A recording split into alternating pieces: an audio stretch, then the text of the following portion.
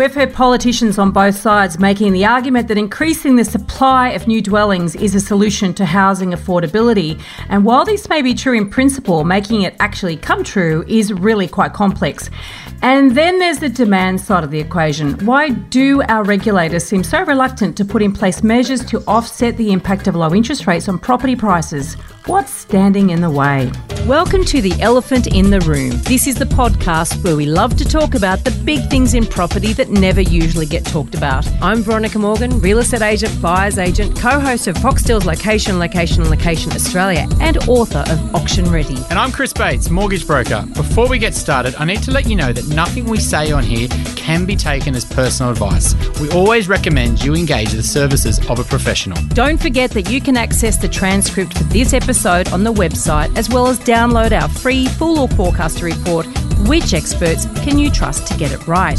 theelephantintheroom.com.au. Today we're in for a treat, as many of our questions about the impact of supply on the property market are going to be answered, and I'm pretty certain we'll be able to dispel some popular myths around housing affordability along the way.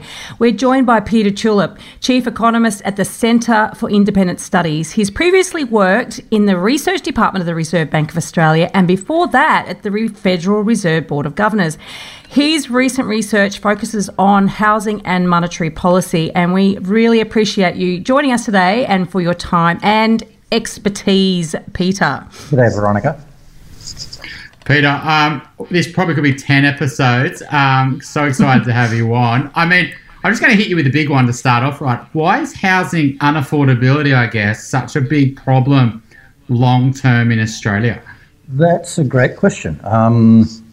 Lots of people would like to have houses. The dream of home ownership is a central part of Australian culture, and that's increasingly being denied to lots and lots of young families. That housing is just getting really expensive. That's a big problem for renters, and it's a problem for young home buyers. So there are other countries in the world, right, where there's high proportions of populations that rent. Yep. And so you just mentioned there the affordability is not just about home ownership, it's about renting as well. And so, and I know I also read some of your work that it appears obviously as affordability becomes a problem, as home ownership becomes a problem and diminishes or decreases in our population, then you would imagine that means the age or the average age of home ownership or first purchase would go up. Therefore, younger people are more disadvantaged. We know also that COVID has actually disproportionately impacted the younger cohort as well. So in terms of sort of this perfect storm happening at the moment in terms for affordability or unaffordability in Australian property, you know, what is COVID and what was going to happen anyway? Or has COVID just accelerated this problem? So COVID, the direct effects of COVID are locational. I mean, there's more demand for living out in the country in regional towns. There's very little reason to live close to the central business district at the moment. I mean, all the nightlife and the commute and the big advantages you normally get from city living are all on hold until we open up again. And so the direct effect of the virus is to change relativities a little bit. The indirect effects are bigger though. In particular, the Reserve Bank has cut interest rates down to zero, and that's having a huge effect on housing prices. So that I want to get to that because they're it's sort of easy to blame that, and I'm presuming it's more complex than just saying it's because of low interest rates though. You know, is that impact sort of truly understood for all its complexities? We've got, yeah. I mean, there are lots of things about the housing market we don't really understand, but the effect of interest rates on prices is fairly well understood. And partly because it's so huge, it just stares you in the face when you look at the data. When interest rates go down, prices go up by a lot. It appears that the RBA wants to deny this. Why is that the case? No, I don't think the RBA wants to deny that. The RBA is fond of saying the problem is complicated, and that's partly just to show off how clever they are. But it is complicated. So there's always, when you're talking about prices, you've got an interaction, demand and supply. And so we've had this huge increase in demand because of low interest rates, and that's interacting with supply, which is highly unresponsive. And so as the demand goes up, instead of building more houses, the price goes up. So there are several things going together, and they interact. So the RBA is in a really tough position, though, right? It's forwards guidance is that rates are going to stay low for 3 years, etc. And they can see that house prices, property prices are going nuts all over Australia, and it's creating lots of social problems. But then they've got to keep them low for lots of reasons as well. So, how are they sort of balancing that? Are they really stuck and they just got to let house prices and assets grow and focus purely around the wage growth and inflation, etc.? So the key objectives of monetary policy are inflation and unemployment. And for those objectives, you want interest rates to be as low as possible. The Reserve Bank and Canberra also want to put a lot of stimulus into the economy. And a lot of that is just to offset the effects of the virus, which has stopped a whole lot of spending otherwise. And so that does have an effect on house prices, and that is, and that's less important to the Reserve Bank than the effects on unemployment and inflation, and that's why they're keeping interest rates low. And the sort of exchange rate issue in here as well. I mean, we don't really want to have higher interest rates in Australia because it encourages overseas money, which pushes our dollar up, etc. I mean, how are they sort of balancing that? I mean, is that another incentive for them just to try to keep rates lower for longer? So the exchange rate channel is one of the important ways in which interest rates affect inflation and unemployment. When interest rates are low, it puts the dollar low, which raises prices a bit, the prices of imports in particular. That's better for your inflation outcome.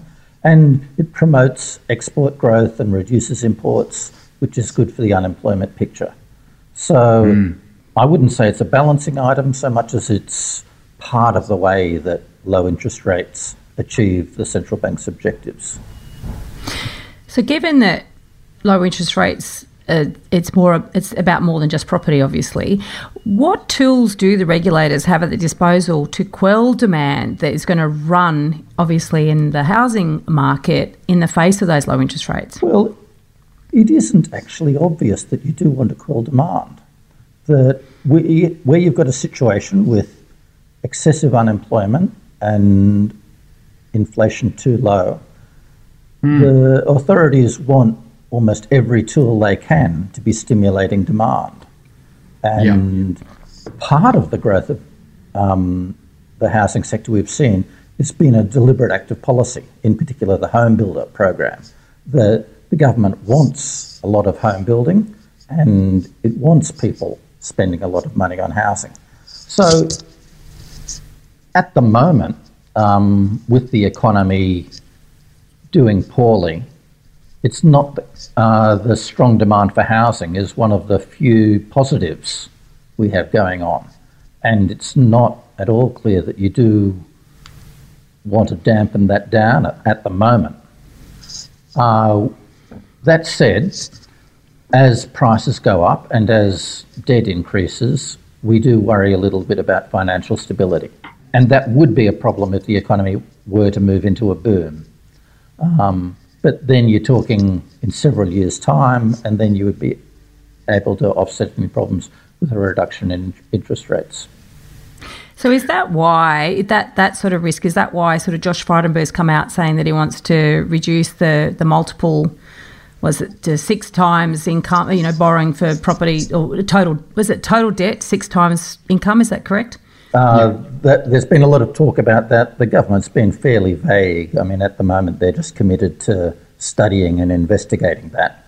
But yes, there are, and they haven't said exactly why they're worried about that. There are a lot of possible reasons. A lot of them are bad. So, I mean, the reasons are bad, or the outcome is bad? So the main reason people don't like high house prices is for the reasons we were talking about before. It's a problem of affordability. And in particular, young families can't get the deposit together for a house. If you put on lending restrictions, you're going to make that worse. You're going to make it even harder for young families to be able to borrow for a home. And so in terms of the main concern I think the public has with rising house prices, that lending restrictions are counterproductive. It's so funny you say that, because it's so true, right? You pump, same as this Labor, we're going to talk about doing negative gearing, CGT, etc.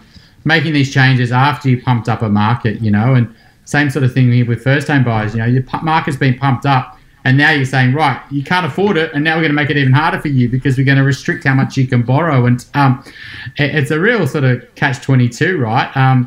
Do you think the government really cares? I mean, Veronica always calls me a conspiracy theorist, but does the government really care about rising house prices? Because when you look at their incentives and the votes, the taxes, stamp duty, it just goes on and on. Higher house prices are very correlated to better outcomes for the government. So does the government really care about the minority when the majority benefits from rising house prices? Yeah, sure. I mean, I have no reason to doubt the politicians when they say they're worried about affordability. But they do, but finding the right policy is genuinely difficult. There are real trade-offs, and it's difficult to come up with a policy on housing affordability that doesn't hurt someone else. And there are lots of them that I'm sure we'll talk about, over the course of the session. So lending restrictions, as we just mentioned, are a real problem in terms of making it difficult for young families to borrow. Rising interest rates would also take some of the heat out of the housing market, but that causes unemployment and lowers your inflation rate. So there are trade-offs on a lot of these policies. It's also the case that the big issue, as I'm sure we'll talk about, is one of zoning and supply. That is just very difficult to build housing, to supply housing in Australia's big cities at the moment. But that's mainly a state government responsibility, and there's not much that the federal government can do about that. We will definitely get into the supply and the zoning issue, because it's a really interesting one. But before we do that, Labor recently scrapped their negative gearing policy, and back when before the last election, I wrote a number of articles that I was incensed at the misuse of data around this. And a couple of things that I read in one of your reports that I sort of hadn't considered when I was doing all my research, which I thought was really interesting. But you actually have said that it has, at both negative gearing and also the capital gains tax concession, both of them have a very minimal impact on house prices. Can you elaborate on that? Yeah, sure. It's one of the badly appreciated facts about the housing market that these tax concessions, and you can debate the pros and cons of it. It's controversial in principle, but in practice, in practice, it just doesn't matter. So there have been, about half a dozen studies by researchers trying to figure out what the effect of these concessions is on affordability, and they all find that it's tiny, using a whole range of different approaches. So typical estimates are between 1% off and 4%. It's the effect. Removing these concessions, that's the effect it would have on house prices. So that would take us back to where we were in July or something. It's a non-issue. Not even that far. It's interesting because I know at the time I was incensed by a particular couple of misuse of data. One was that what was being trotted out is 80% of the people using negative gearing or claiming negative gearing actually had a taxable income of $80,000 or less. But what the Labor were coming out and saying, but only 18% of that cohort actually used negative gearing. And I just thought it was such an interesting twist to say, well, yeah, sure, only 18%. However, 80% of all the people using it happen to be in that cohort. So it's just one of the examples. But I thought also what was interesting, one of the things that I hadn't thought about with the capital gains tax concession, and for anyone who is listening, hasn't sort of, you can go back and listen to all our ranting episodes back in 2019 about this. But the very fact that there is a 50% discount on capital gains on an investment property, and it means that there's less of a disincentive to actually sell an investment property. So, like, I think what you positioned to say, well, we need supply into the market. If the government was to remove that and basically mean that you're going to pay tax on 100% of your gain, and that means that inflation hasn't been taken into account, because that's the reason that was put in the first place, right, to sort of make it simple. You know, that if you take that away, then what is the incentive for anybody to sell their investment property? Pretty much none, because you can keep all of that tax liability that you have invested and actually benefit from it while it's invested. So I just thought that was a very interesting point that you raised. Yeah. So the big shortage in the housing market is of housing services. There's of people occupying the house. And whether one owner sells to another is not going to change that. I mean, they'd sell it, and it might be an owner-occupier, it might be another investor. In any case, the occupancy rate will stay about the same. Got it. So it's an issue for turnover rather than excess demand or shortage. Okay, which leads us into supply and then rezoning and creation of property, right? Yep, that's the big one. And I mean, Pete, does it frustrate you though when you see, like, prior to the last election, you know, there's housing affordability is an issue, and then Scott Morrison comes out with a 5% deposit scheme, or it's a first home buyer grant, or it's a home builder, etc. And it's all these sort of demand stimulation, you know, access to super, first home saver scheme, you know, cutting land tax, to stamp duty to land tax. You know, that's another thing to create more demand. When the big elephant in the room, and this is what this podcast is all around, it's all around the supply, right? It's all around, we need to release more land in locations that people want to live.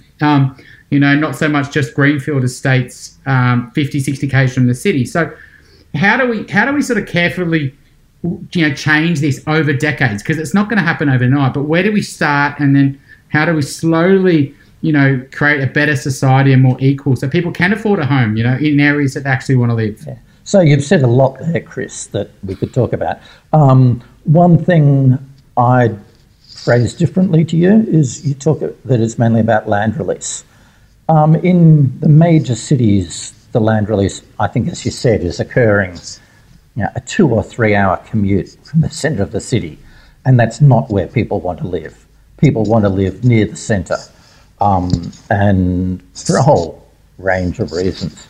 And that's where the real shortage is. And when you're talking about housing in the inner suburbs, you're talking about infill. You're talking about replacing low-density housing with high-density housing. And the big priority is that we need more big apartment buildings, in particular in the inner suburbs and near train stations. It's an obvious place to put a few more towers. So that's what that's the ultimate objective. How we get there is a lot of it is just a matter of getting state governments to stop saying no and start saying yes. That there are lots of proposals before the planning boards at the moment for new development, and past experience is that most of them are going to be knocked back. Does it come back to votes? Yeah, so a lot of the politicians think that their voters don't want high-density housing near them. And which is probably a fair assumption. Well, I'm not sure it is. I mean, there's very vocal opposition from some residents, but there are a lot of indications that opposition is not representative of community attitudes in general. And you see that when, in fact, new apartments do go in you often hear a lot of the residents saying, "Oh, actually, this isn't that bad. I really like the new cafes and restaurants and shops that come with it, and I like the new bus service and all the amenities that come with high-density housing are actually very attractive." And it's true that people want the amenities without the density that makes it feasible. But I think a lot of people realise that you can't have one without the other. And sorry, go on. So I was about to say, you actually wrote a report about high-rise development and the impact on neighbouring house prices, which we will include the link in the show notes. And do you want to give me a quick summary for the listeners? Yeah, please. Okay. So the main objection you get to high-density development is that it would harm neighbourhood character, or reduce the amenity of living in the neighbourhood. And one way you can gauge that is by what happens to house prices nearby. So you put up an apartment building, and does that make nearby houses sell for more or less? Now, if it was true that high-density development destroyed neighbourhood character, you would get a lot of people moving out, few people moving in, and prices of nearby houses would drop until it essentially compensates for the change in amenity. And in that way, the market essentially puts a dollar value on the change in amenity. And what we find is that prices don't change much. That you put in, you can put in a new apartment tower like Chatswood in Sydney or Box Hill in Melbourne, and the desirability of living nearby, as gauged by house prices, is actually unaffected. And I wonder about that, because I was reading that report, and I looked at the five big developments that you've referred to in Sydney, and they've each got something quite unique about them. Yeah. But I wonder if the very fact that you build a big high-rise or a couple of high-rises or thousands of apartments nearby, doesn't that exacerbate the scarcity of a house versus an apartment? And because in property, scarcity is one of the big things that actually drives desirability, and the desirability then drives competition, therefore drives prices. So in a way, it might increase the aspirational quality of housing at a house versus an apartment, perhaps. So there's that as well as obviously the amenity that it brings, the cafes and the transport and just the general buzz that it brings to the area. Yeah, I mean, that's possible, but one of the things we notice is that prices don't change relative to nearby suburbs. So in the Sydney example, we look at house prices in Willoughby and Roseville and Artarmon and other suburbs near Chatswood. And when the big towers in Chatswood went up, which was, 5-6 years or so ago now, the house prices in Chatswood stayed the same as they did in adjoining suburbs. So the adjoining suburbs are effectively acting as a control, with Chatswood being the treatment, and you can compare the effect of the apartments that way. So Peter, I guess it's you're in Sydney. I guess you see Pacific Highway, for example. When Chatswood we're talking about here. And there's lots of other pockets where, I guess in a suburb though, you could get greater amenity because more people means more reason to open a business, higher chance of success, more investment from commercial, etc. And so that makes sense. And then those better facility amenities and bus services, etc., create a better place to live. But what about the houses that are like a train station, the houses that are 0 to 300 metres away from this high rise, that have to look at the high rise and have to deal with the additional traffic and have to deal with maybe more renters and the suburbs changing from a community to a bit more diverse, like an inner city suburb. But then you've got the houses, say maybe 500 to a kilometre away back in the more leafy part. Do you think there's a bit of a difference there where the houses a little bit back further in the community part, they actually benefit because there's no negative towards this new development. It's only positive. But the stuff close to the new high rises, in Box Hill is a prime example. I was sort of shocked when my pa was in hospital there at Box Hill Hospital a few years ago, and I I was, in between breaks of him doing a lap to the community, and you could literally see houses next to 30 stories, and 8 stories. And it's just like, it's something you'd probably, you see those memes on the internet in China and things like that. And that's what was happening in Box Hill. So do you think that there's this real, around the high rise is going to be affected and stuff behind is not so much? Right, so that's possible, and it'd be great if someone wanted to test that directly. In our research, we essentially just had prices for a whole suburb. So we would compare Chatswood to Willoughby or Artarmon and things like that. So I can't directly talk about that from our research, but that is a question that a lot of American researchers have wondered about, and they've done research where they have looked exactly at your question, and they find the effects just aren't that important. So that there are effects within 100 or 200 metres of a new tower going up, but they're pretty small. It's a few percent on house prices. There's a big development potentially going to go into Rozelle one of these days. It's the old Balmain Leagues Club development, and this has had various iterations and loads of resistance. And I know people that have lived in some of the streets that are directly sort of in that sort of 200, 300 metre range, right? And, certainly they're on the southern side as well, so they're going to miss out on a lot of light and all the normal arguments. But I would suggest that, they've got a very good reason for protesting, because they are going to be directly impacted, where those further away, may or may not protest, because obviously for them it's it's actually not in their backyard in quite the same way. What I find fascinating, though, the planning restrictions limit the supply of new developments, and I think you've argued that and shown that that's pretty compelling, right? And obviously that in turn impacts affordability, but there has to be some controls. We've seen the sort of development that results from pro-development councils. Very recently, the Canterbury Council, or the old Canterbury Council, has been the news around, some corruption that's gone on with some of the councillors, and a lot of the development's gone on Canterbury Road, for instance, or New Canterbury Road, that for years I've been driving along there thinking, God, that's shonky, horrible eyesore.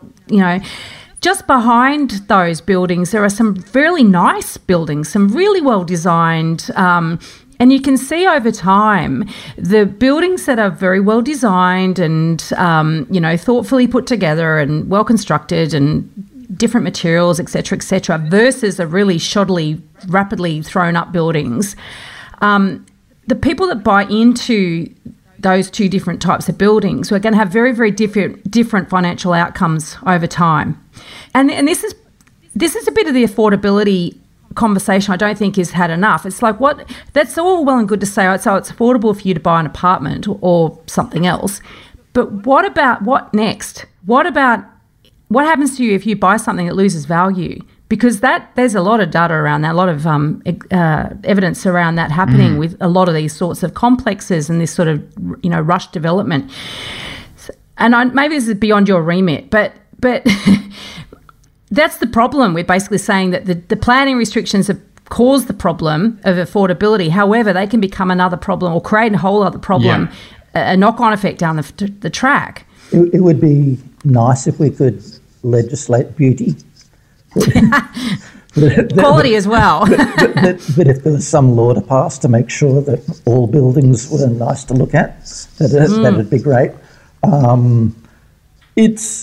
The current planning restrictions make that really difficult, because there's such a shortage of housing that the incentive of the developer and the builder is to cram every square metre that they can in there. And so if they were unconstrained, you might get a bit of trade-off, that you'd get nicer looking buildings, a bit more security, more thinking about space, aesthetics, light and everything. The way it is at the moment is that the incentives are just to cram as much housing as you can, as the law will let you in. And all of those other considerations get a very, very low priority. So they build right up to the limit of the setback, right up to the limit of the height the height limit. If you just put a height limit on without a floor space requirement, they'll put in really low ceilings. They'll make it unattractive because they can sell it, and there's such an excess demand. There will be certainly. We interviewed a developer that a couple of weeks back who, you would argue would be on the side of well designed, and if they had more freedom within the development control plans, that they'd be able to create better end product. But there's always going to be those developers that go, yippee, the constraints have been ripped off, then I'm going to make it even bigger and cram even more apartments in. And I don't know the answer to this. I'm not trying to be a smart ass when I bring this up, but there is a table, a very interesting table. It's actually on page 11 of your Felinsky submission, right? And it compares Sydney, Melbourne, Brisbane average unit prices and costs in 2018. Yeah. And it shows the effect of planning controls and how they contribute to the price of units. And basically, what you're saying is that in Sydney, the cost of planning controls added 40%, or 40% of the sale price was attributed to those planning controls. In Melbourne, it was 16%, and in Brisbane, 2%. Now, there's another issue here that this really highlights, and it's counterintuitive because resales of Brisbane and Melbourne units have resulted in more losses to date than Sydney units. Could it be that the planning controls actually protect the people who buy into those units? In what way do you protects their future value? Because if more people who bought a brand new property resell at a loss, their first resale of a property, and in the areas in which that's got more data showing that it's been at a higher rate is Brisbane and Melbourne versus Sydney. I'm not saying Sydney won't go down this path, by the way. I was just looking at these numbers and I thought this is really interesting because I've always had this question.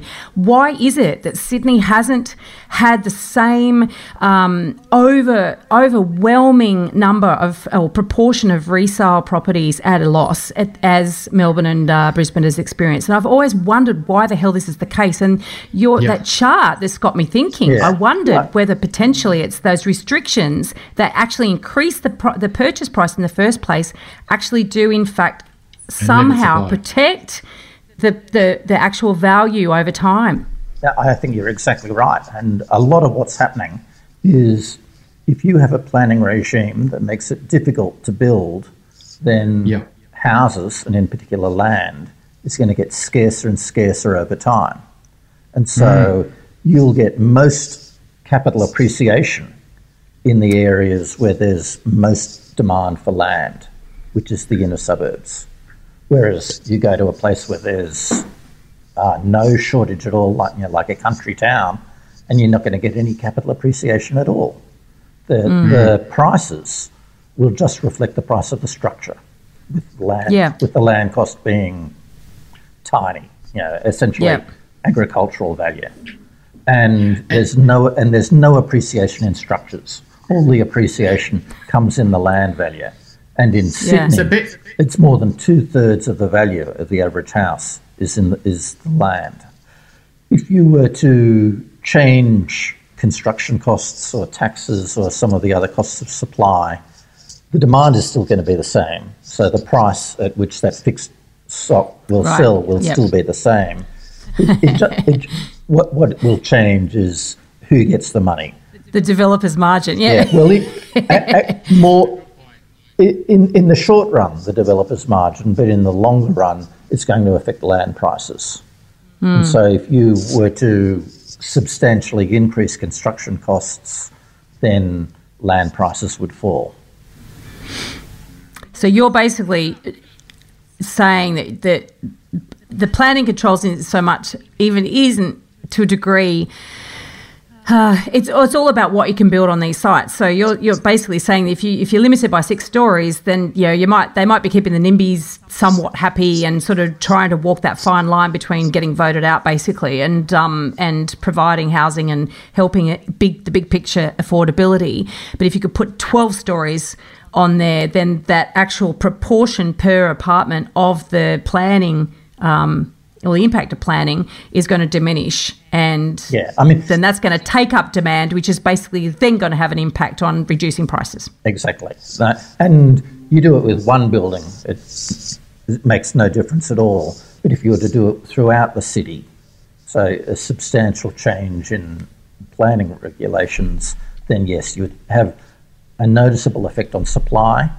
And as with any market, you supply more and the price will fall. Do you worry about that sort of short-term demand thing basically wiping out the additional stamp duty saving, and then people that left paying a higher price but then also paying higher land tax? So it's a double loss for them, I guess. So there's a few things you said there. I think the important point is that, yes, access to finance is a real barrier to home ownership for lots of, in particular, young families. And stamp duty just makes that worse. That insofar as we have a housing affordability problem, stamp duty exacerbates it a lot. I mean, it just comes at at a really inconvenient time. And that's a very large part of the rationale for replacing it with a land tax. So yeah, if we were to do this thing, then depending on transitional details, we should see an increase in demand for housing. But the design of the implementation is difficult. You don't want a system where people who have already just paid their stamp duty then also pay the annual land tax, double taxation. But nor do you want it so that people get out of both. And designing a transition where everyone just pays once is difficult. But hopefully something like in Canberra, the way they're doing it there, where it's phased in, I think, over 10 years, seems like a reasonable compromise for that, to avoid some of those problems. There's also price caps, aren't there? They're saying that, under, is it 2 million or 3 million? I can't remember. Over 3 million, you're still going to pay it. Or, it's sort of, then that becomes quite arbitrary too, because then you've got this real barrier in the market. It's going to bump up against that as a price to really clear. So, and I guess that's all the design of it, isn't it? Yeah. They've got to protect the coffers. I've not seen the details of how they're going to do that. If you like what you're hearing here, please share this episode with others you feel would benefit. And while you're at it, why not leave us an iTunes review? 5 stars, please. Every review helps make it easier for other people to find us and hear what our amazing guests have to say. We love hearing your questions, and we're planning more listener Q&A episodes.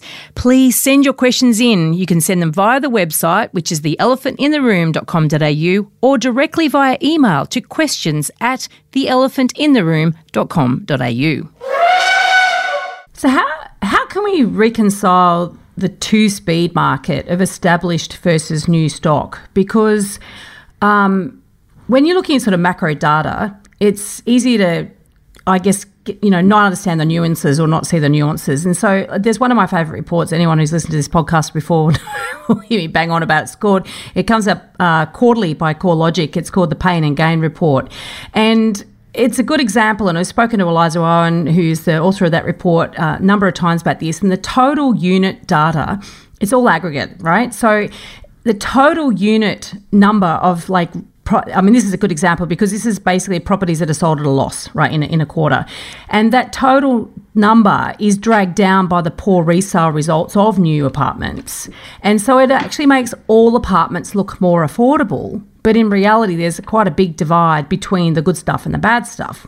And so I guess, when we're talking about this big affordability problem, the supply of new stock, will that necessarily have a knock-on effect to the established market? And this is do we have any evidence that it will help the rest of the market? Well, not direct evidence, because a big increase in supply hasn't really been tried before, obviously. But a lot of what we're doing is just simple economics, that if you increase the supply of something, the price has to drop. And you notice that in lots of markets, around the world that, so for example, you compare California in the United States with in the South, sort of around Atlanta or Texas. And when California restricts housing, price goes way up. When Texas builds a lot of housing, prices fall. And there are lots of examples like that we see around the world. So what we're talking about, you're right, we don't have direct evidence that it works, but it's all we're assuming is that the laws of supply and demand apply to housing in the way that they apply to in the way that they apply it elsewhere. I wonder whether they will, the establish, because you can provide more and more new stock, and it potentially could mean houses, as distinct from apartments, could actually severely decouple, in terms of total market performance and values. Like you say, we haven't done it before, so it's hard to know. But because it just seems to me, and I'm not an economist nor am I a data scientist, so therefore I could be easily shot out of the water with here. But from all the interviews that we've had, all the people we speak to, and I keep asking this sort of same question, it does appear that there's been very little analysis of that. And so it would be really fascinating to understand, because I do think that it stands to reason. Yes, make more housing, and then of course prices will come down. But I don't think prices of everything will come down, and then you're creating a totally separate marketplace of the newer stuff, and how that behaves is anyone's guess. And if it's more affordable and there's no growth in it, or people lose value, or the properties lose value over time, why would anyone want to enter a property market where there's such a high risk of losing money at all? I mean, why not just stay renting? You mean why do people buyers enter, or developers or builders, or who are you talking about there? The ultimate consumer. So basically, because obviously this affordability equation is people want to buy a home because they this aspiration of, I want to own my own home. But if over time it gets demonstrated, and it has been, and it still hasn't diminished demand for certain types of property, by the way, off brand new and off the plan. Yeah. So, I could be, my argument could be, well, so what? People currently are incentivized and, they by governments, let's face it, to go and buy brand new, and that sort of overrides their critical thinking in terms of looking at, well, what happens if I want to go and sell this down the track? Who am I going to sell it to, and what's the likelihood of me actually making any money? And so what is my real purpose of wanting to own a property? Is it just because I feel like I achieved something, the great Australian dream, or is it because I actually want to sort of build myself a financial future? If it's just because I want to tick that box, I bought a property, then fine, they've achieved it, and then what? And if they actually want to build some financial future for themselves, have they got Buckley's really? Because what they're buying has got a lot of evidence to support the contention that they may actually not have much of a financial future if they do buy it. So I'm just wondering that with if there is more supply, if governments do say, right, that's enough, we've had enough, we're going to actually release constraints, let's just get to it. Ultimately, the real truth about this, the elephant in the room about the fact that you're buying a property but you've got a high probability of losing money, that's got to be publicised, and it's got to be a massive deterrent for people wanting to buy these properties in the first place. You're saying that the problem with increasing supply is that it's going to be too effective. Yeah. Yeah. Exactly. We should be so lucky. It never happened. Is that what you're saying?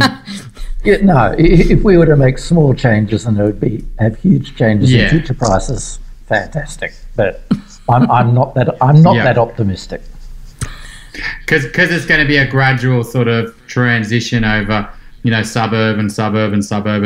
There's just so much excess demand in the system that, especially we build better quality sort of products at the end of it. Peter, you were working in the Federal Reserve for, I think you mentioned 11 years, and yep.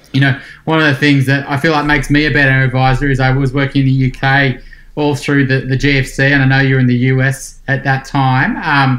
And that perspective you get when you're in a different market. And I think you were obviously working at the most powerful institution, I would say, in the world over that decade. You had the quantitative easing, interest rates. Everyone was looking at you to save the world. So what were some of the learnings, I think, I mean, there's probably plenty, but what are some of the key learnings that our listeners can sort of take from you to apply to the Australian market of just the power of, government banks and, lots of other things that you think they might find valuable? I'm not sure what you're asking, Chris. You're asking how to be an international central banker?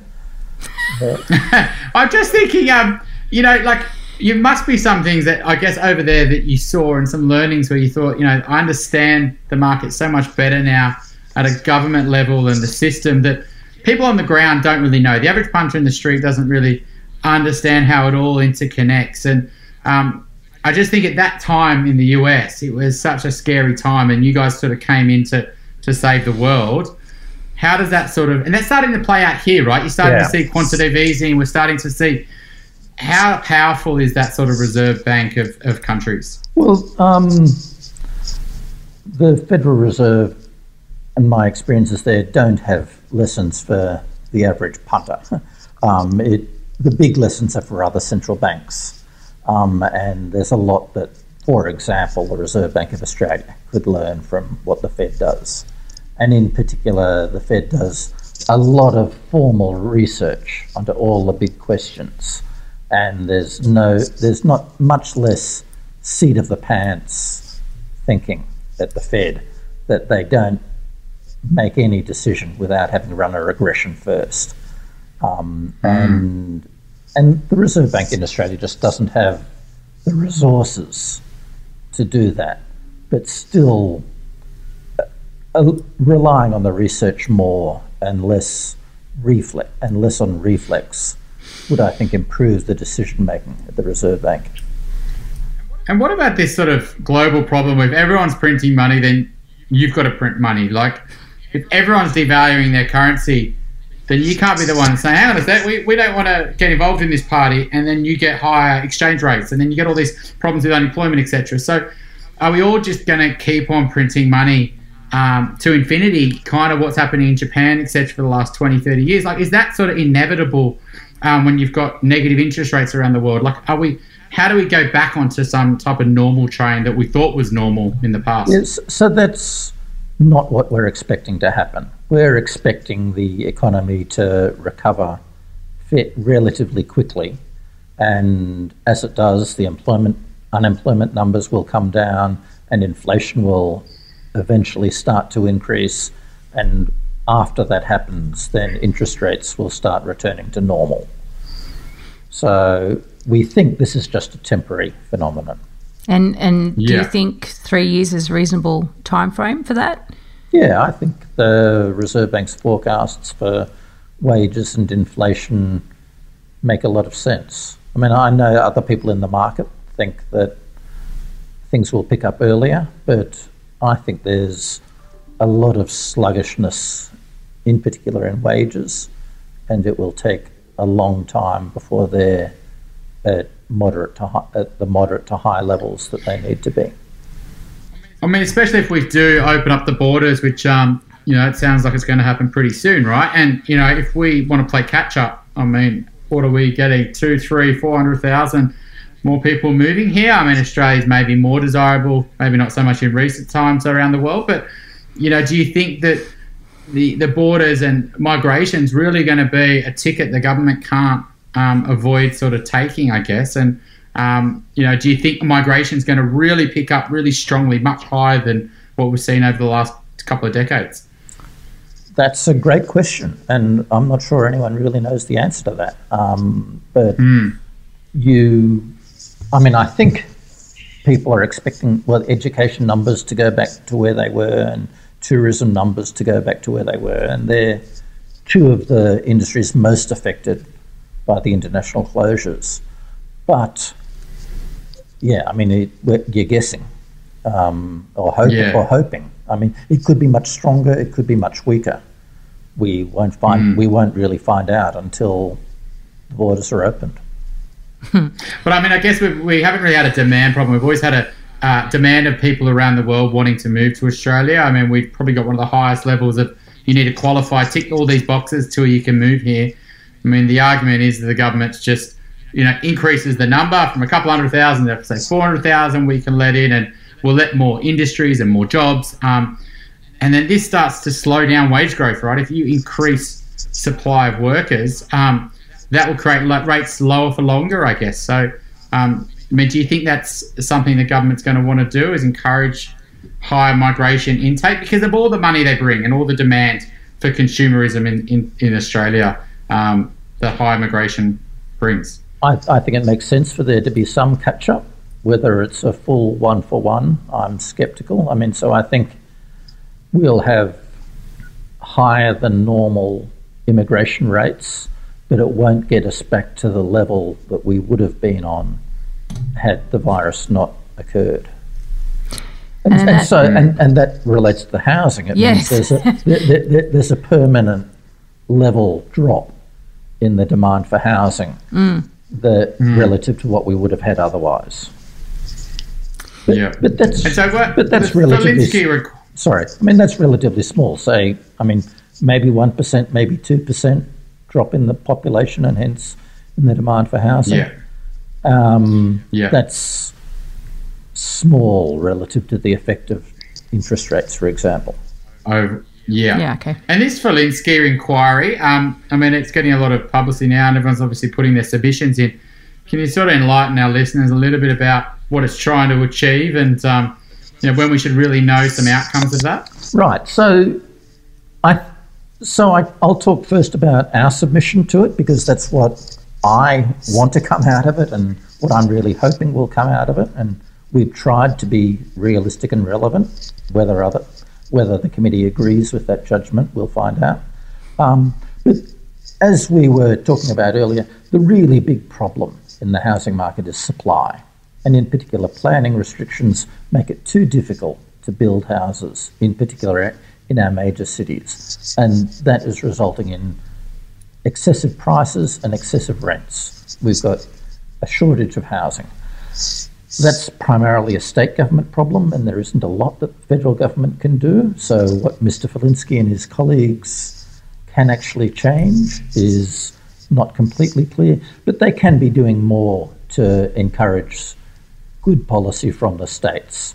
So, for example, the federal government gives the states and local governments a lot of money for infrastructure, for roads and sewers and water and things like that.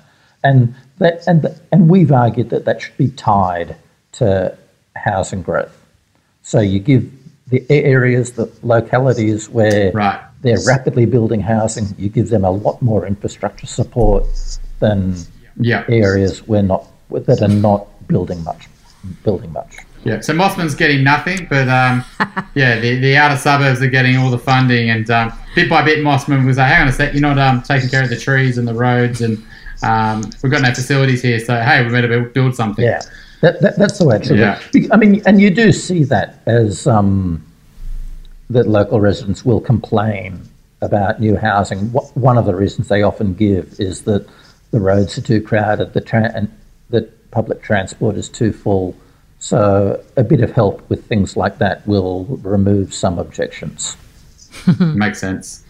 Have you got a property Dumbo for us, Peter? A story that we can all learn from, even if it's very serious? You don't want to learn from this because it's slightly illegal, but just an example of the kind of things that happen in housing booms. So as you mentioned before, I was living in the United States back in 2004, when their bubble was just getting going. Yeah. And I was part of that. We bought a house. And as you might understand, when you're buying a house, you need to take all your financial statements to what they call there a mortgage broker. And the mortgage broker was looking over my Australian superannuation balances, and which were a big bit of my net wealth. And she looked at the superannuation statements and said, "It doesn't say anywhere here that these are Australian dollars." And so it got entered just exactly as it was on the super statement in terms of dollars, and my net worth went up about 20%.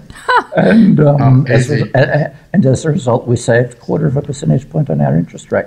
Wow. So it's just, no. So I'm not saying people should do that, but maybe the regulators want to worry about things like that. It's just an example of the kind of things that happen in a bubble.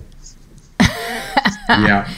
Well, that's a Dumbo on the part of the regulators or the lender or whatever it was in terms of their I love it because, you often hear about Americans that they don't sort of think that there's anyone else out there, outside America. So it's like there's no such thing as an Australian dollar.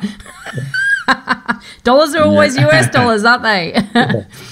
Yeah. That's a classic. It's a really interesting one. I mean, UBS are pretty prolific in regularly releasing reports on liar loans in Australia, and 40% of all loans are lying, etc. And overstating income or understating expenses or overinflating assets or not relying letting people know about debts. And technology is sort of solving a lot of these. I mean, people can't really overstate income to a certain extent. I mean, banks verify that. I mean, they can underestimate expenses, and the Royal Commission really sort of highlighted that elephant in the room around what's actually people spending and whether the bank should use that. And so that one sort of got put to bed, that the banks are just going to basically use their minimums or slightly around that. Debts, it's very hard to not tell people about debts now because the banks have all the open data with all the credit associations. So it's I do think that, technology is solving a lot of those issues where I do think it was much easier to lie about these things in the past. Well, it gets back to what we were talking about before about lending restrictions, that it's difficult to lie on a loan application when the borrower cares a lot about what you're saying and doesn't want to lend to someone who's an excessive risk. The problem with these lending restrictions is that both the borrower and the lender want the loan to go through, and it's the prudential regulator that doesn't want it. And that's where you start to get the dishonesty, where both sides of the transaction have an incentive in inflating some of the numbers. And there's a lot of discretion with income. I mean, over what time period do you include the annual bonus? Do you include that month of overtime? Anyway, and if you start having regulators, if you start having regulators impose restrictions that lenders and borrowers don't want, then the quality of the paperwork is going to deteriorate. Yeah, so when we package up deals for banks, right, and we say, look, we're presenting you this customer, and we try to present that customer in the best light. But sometimes, and often actually, we have to say there's something wrong with their situation that we think that you can get past because of these with exceptions on file. And we have to sell it to the bank, right? And new credit assessors at banks they are so scared about their job. They're still on probation. And they are like risk adverse, and they're just like, no, not going through. But then the more commercial people at the bank, who've been at the bank for some time, they sort of jump in and say, hang on a sec, this is in the bank's interests. We need to make this deal happen. We need to put this exception on file. We need to document this, and we can get this other document to close that gap. And so I think it's a really good point because you're right, both parties do want that loan to go through.